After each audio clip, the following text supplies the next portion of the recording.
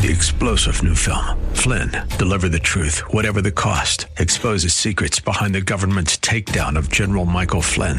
Flynn knew what the intel world had been up to. He ordered the first audit of the use of contractors. This set off alarm bells. He told the truth. He was the most dangerous person for Donald Trump to hire. They had to get rid of Flynn.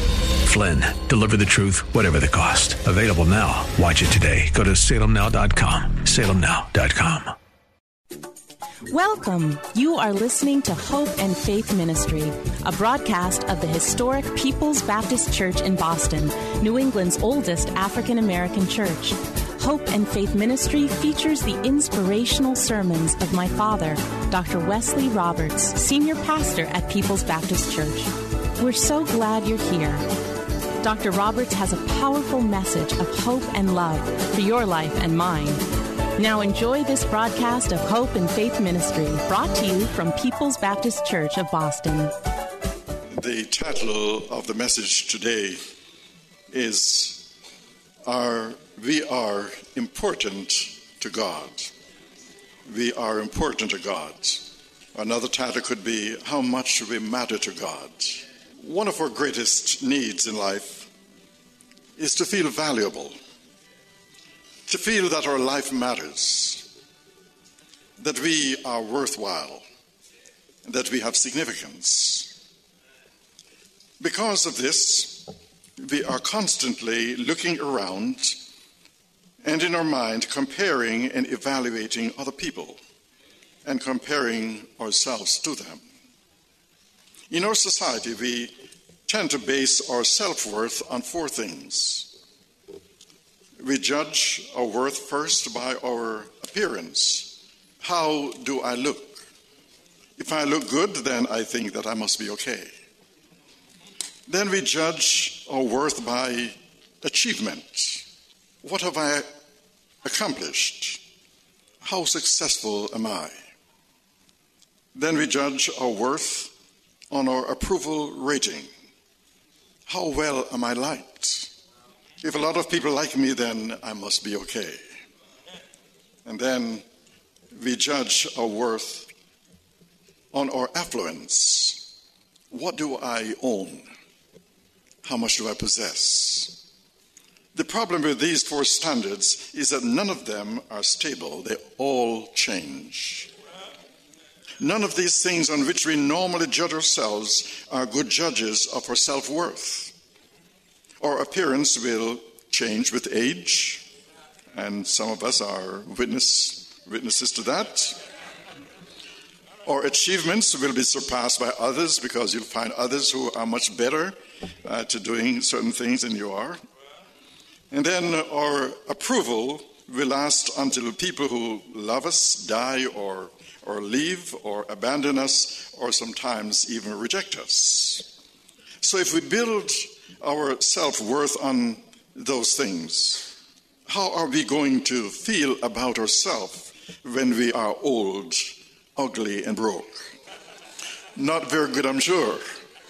You see, if you want to build your self-esteem on something that lasts, you have to build it on something that can change. And there's only one thing that won't change, and that is what God thinks about you and about me. A wonderful example of what God thinks about us is Zacchaeus, the story that was read for us earlier. Zacchaeus was a man who lived in the city of Jericho. One day Jesus came to Jericho, and Zacchaeus had an encounter with Jesus that changed his life. In Luke chapter 19, 1 through 4, we read, Jesus entered Jericho and made his way through the town. There was a man there named Zacchaeus. He was one of the most influential Jews in the Roman tax collecting business, and he had become very rich.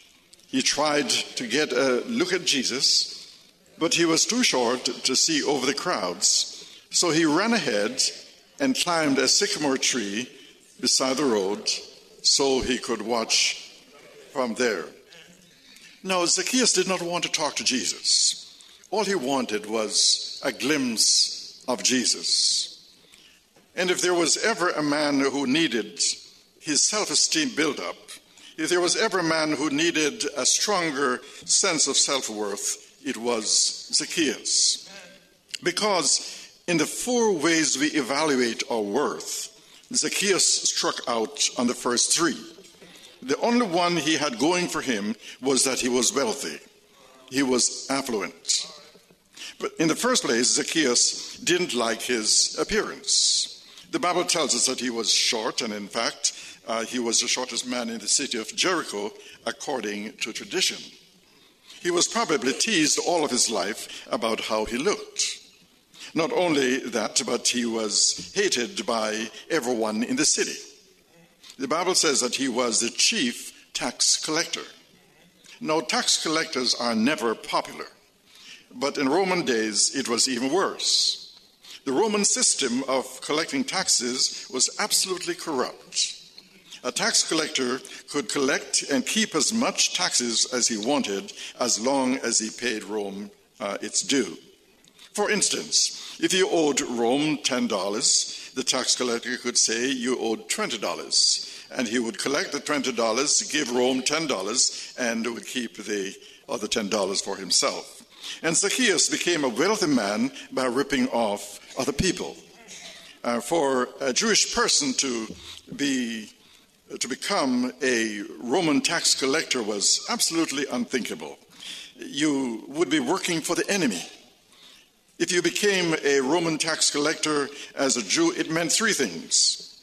It meant first that your family would disown you. 2, you would never be allowed to worship in the synagogue. And 3, you would be put in a class of people that was worse than murderers. So Zacchaeus was hated by everybody because he not only was a tax collector, but he was the chief tax collector, which means he was the guy who ran the whole scam. So there is no doubt he not only didn't like the way he looked, but nobody liked what he did. As a result, Zacchaeus hated himself.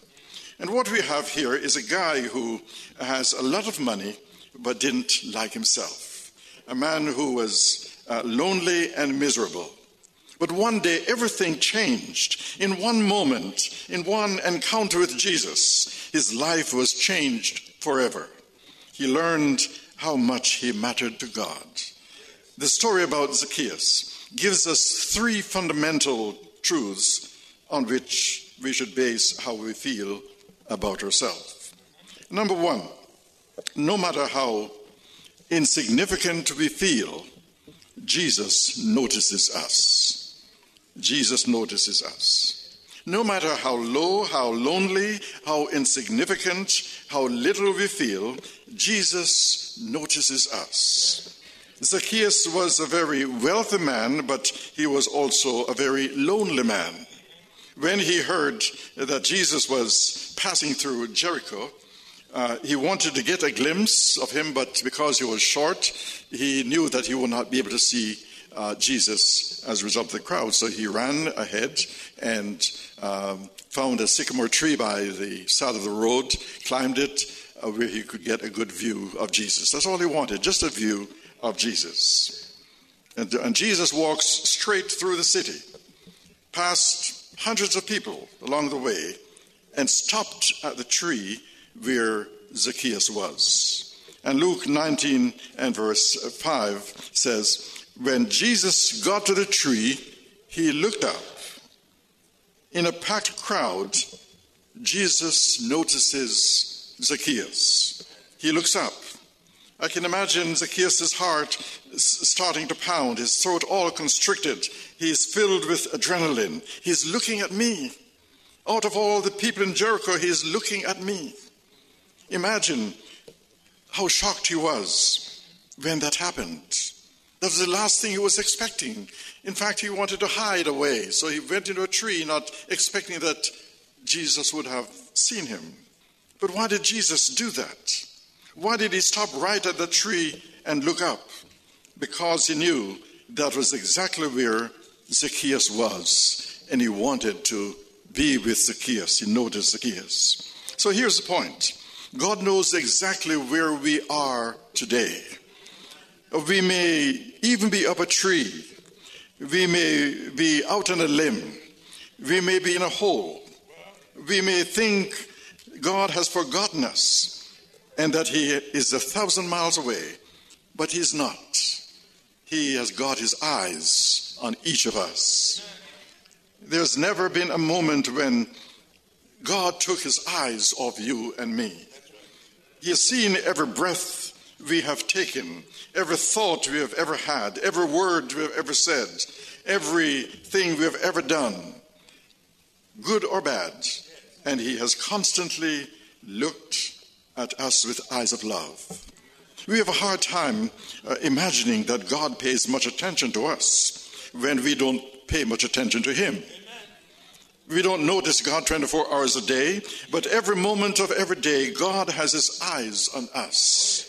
He notices every detail. Or people may ignore you.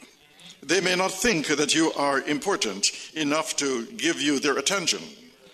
But God says you are so important to him that he has never taken his eyes off you. He has seen every hurt you have felt, every sadness you have felt, every tear that you have cried. He knows it all. As Jesus said in Luke chapter 12, verses 6 and 7, what is the price of 5 sparrows? 2 copper coins? Yet God does not forget a single one of them. And the very hairs of your head are all numbered. So don't be afraid. You are more valuable to God than a whole flock of sparrows. The deepest expression of love is attention. When you give someone your attention, you're giving them your love. God always watching us with eyes of love. We all have a deep need to be noticed. God is always noticing us. There are people all around us who are dying just to be noticed, to be acknowledged. It's a need that we all have as human beings. Other people may not pay us much attention, but God does. No matter how insignificant we feel, Jesus Christ notices us. But the second point is, no matter what other people say, Jesus affirms us. Jesus affirms us. All of his life, Zacchaeus had been ridiculed and rejected. First, by his appearance, he was of short stature. Second, by his actions, he was a dishonest man. So nobody liked either the way he looked or the way he acted. We can only imagine the kind of gossip that was spread about this guy, the most hated man in town, the cruel remarks, the criticism behind his back, the evil things that were said about him.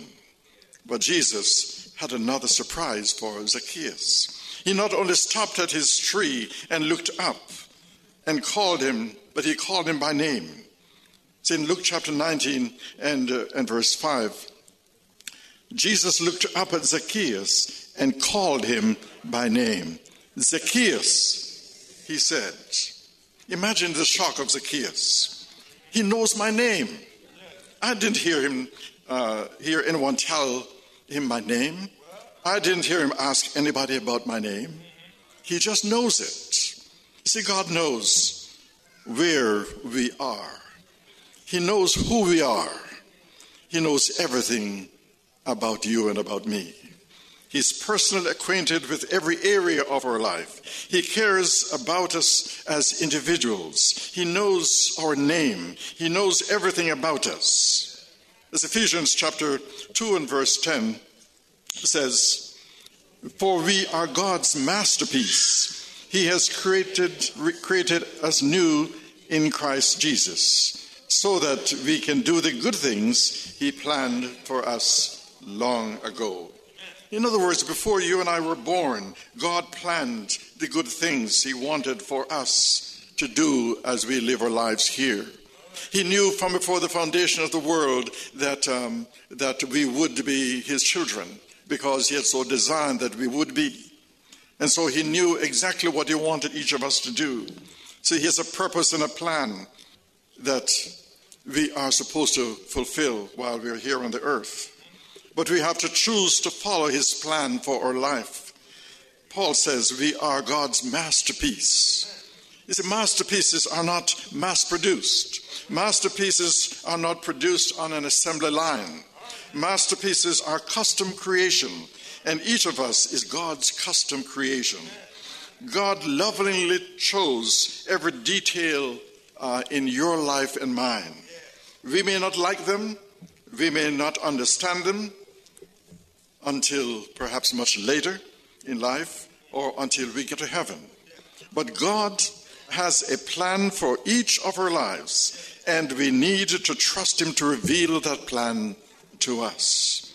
We are God's masterpiece, which means we are uniquely customized. There is not one other person on the face of the earth like you or like me. When God made us, he broke the mold.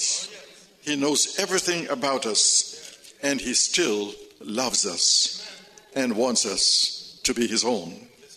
But thirdly, no matter what we have done, Jesus wants to have a relationship with us.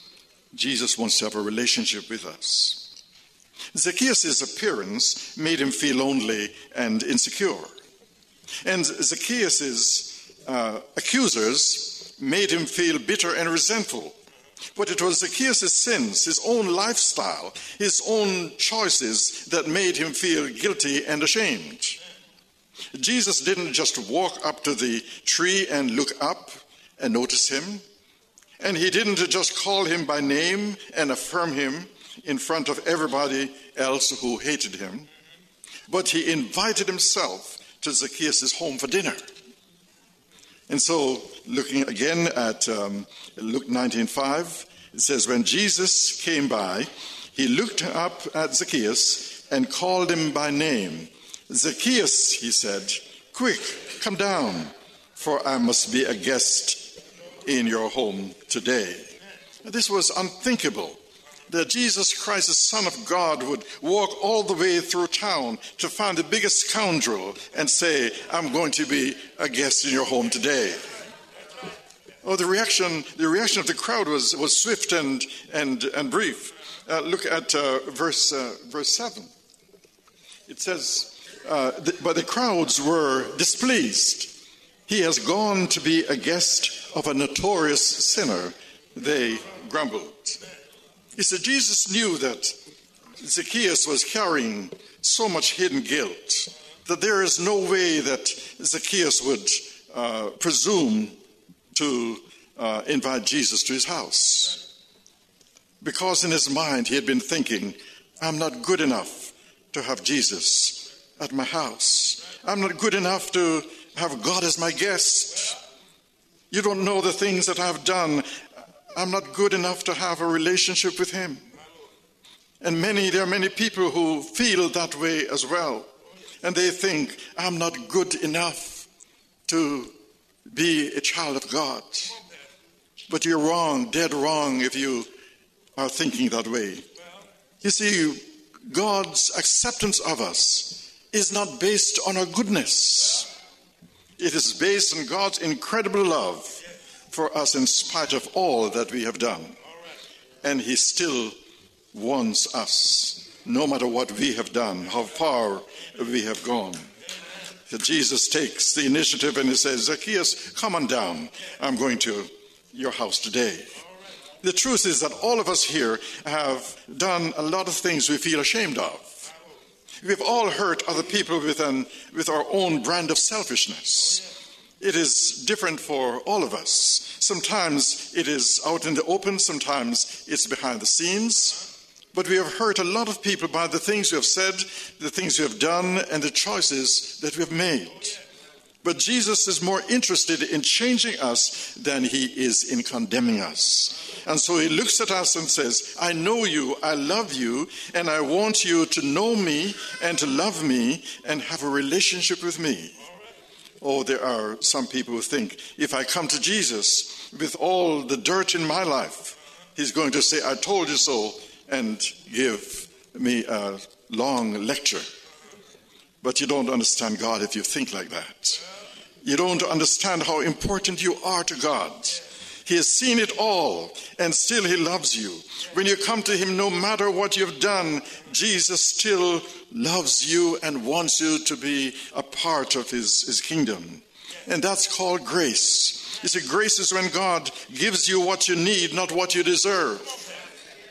John chapter 6 and verse 37, Jesus said, "Those the Father has given me will come to me, and I will never reject them." I will always accept them.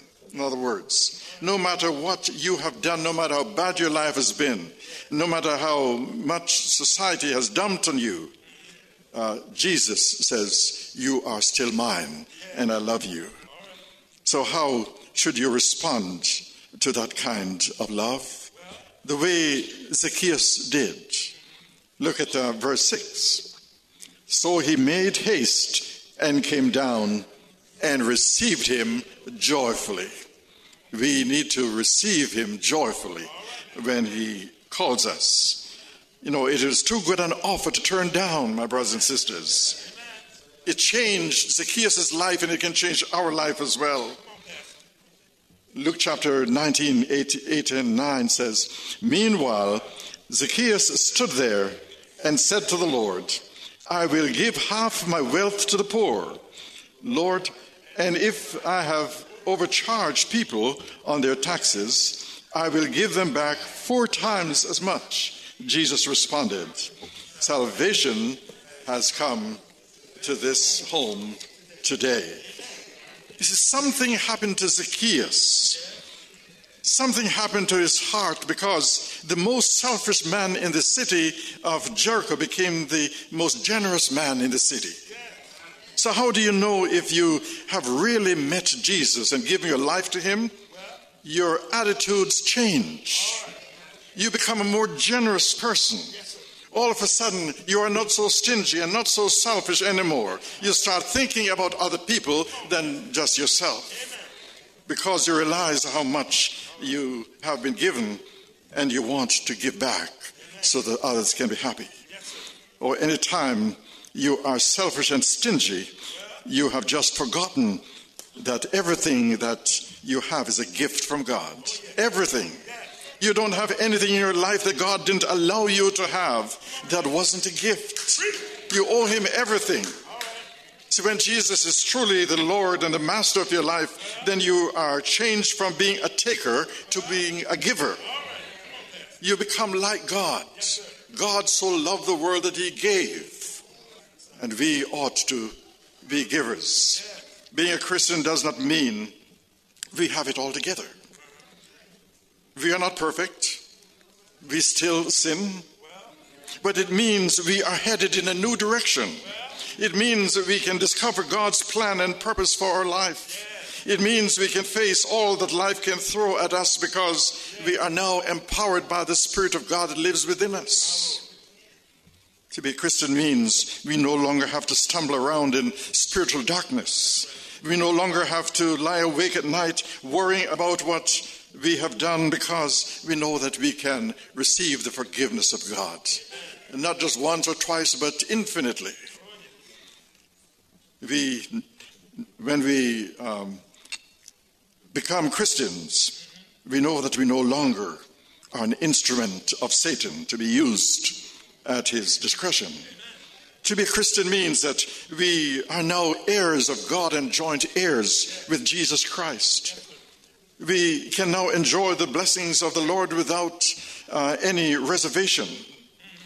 We have not only hope of heaven, but the sure promise of getting there one of these days. And it also means we can look forward to seeing the Lord who came and died in our place, that we might have the privilege of experiencing all of what I've been talking about. Yes, it means all of this and much, much more. It means that with new feet, we can walk in holiness. It means that with new knees, we can kneel in prayer before Almighty God. It means that with new tongues, we can praise and magnify the Lord. It means that with a new heart, we can express our love towards God. It means that with a new mind we can contemplate the goodness of God. It means that with a new outlook we can face each new day. It means that with new hands we can labor in God's vineyard. It means that with new motives we can minister to the needs of others. And it means that with new hope we can eagerly await the return of Jesus Christ. And as someone has said, oh, I want to see him, look upon his face, there to sing forever of his saving grace. On the streets of glory, let me lift my voice, cares all past, home at last, ever to rejoice. Amen and amen. Thank you for joining us here at Hope and Faith Ministry, a broadcast of the historic People's Baptist Church in Boston. We pray that you have been touched and inspired by today's message. People's Baptist Church is a Christ-centered, caring church located at 134 Camden Street, at the corner of Camden and Tremont Streets. Our Sunday services are at 8 a.m. and at 10:45 a.m. You can reach us at 617-427-0424. Come visit us in person or on the web at www.pbcboston.org. And tune in every Saturday morning at 10:30 for another inspiring message of hope and faith.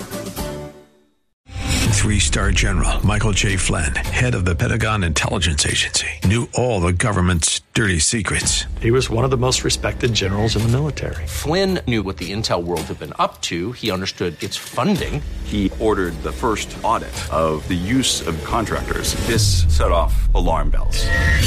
The explosive new documentary, Flynn, Deliver the Truth, Whatever the Cost, uncovers the facts behind this scandal. Flynn told the truth. He was the most dangerous person for Donald Trump to hire. I find out the worst enemy that I'm going to face in my life is right here in America. They took my assessment and they wanted me to change it. And I was like, I'm not changing it. They had to get rid of Flynn.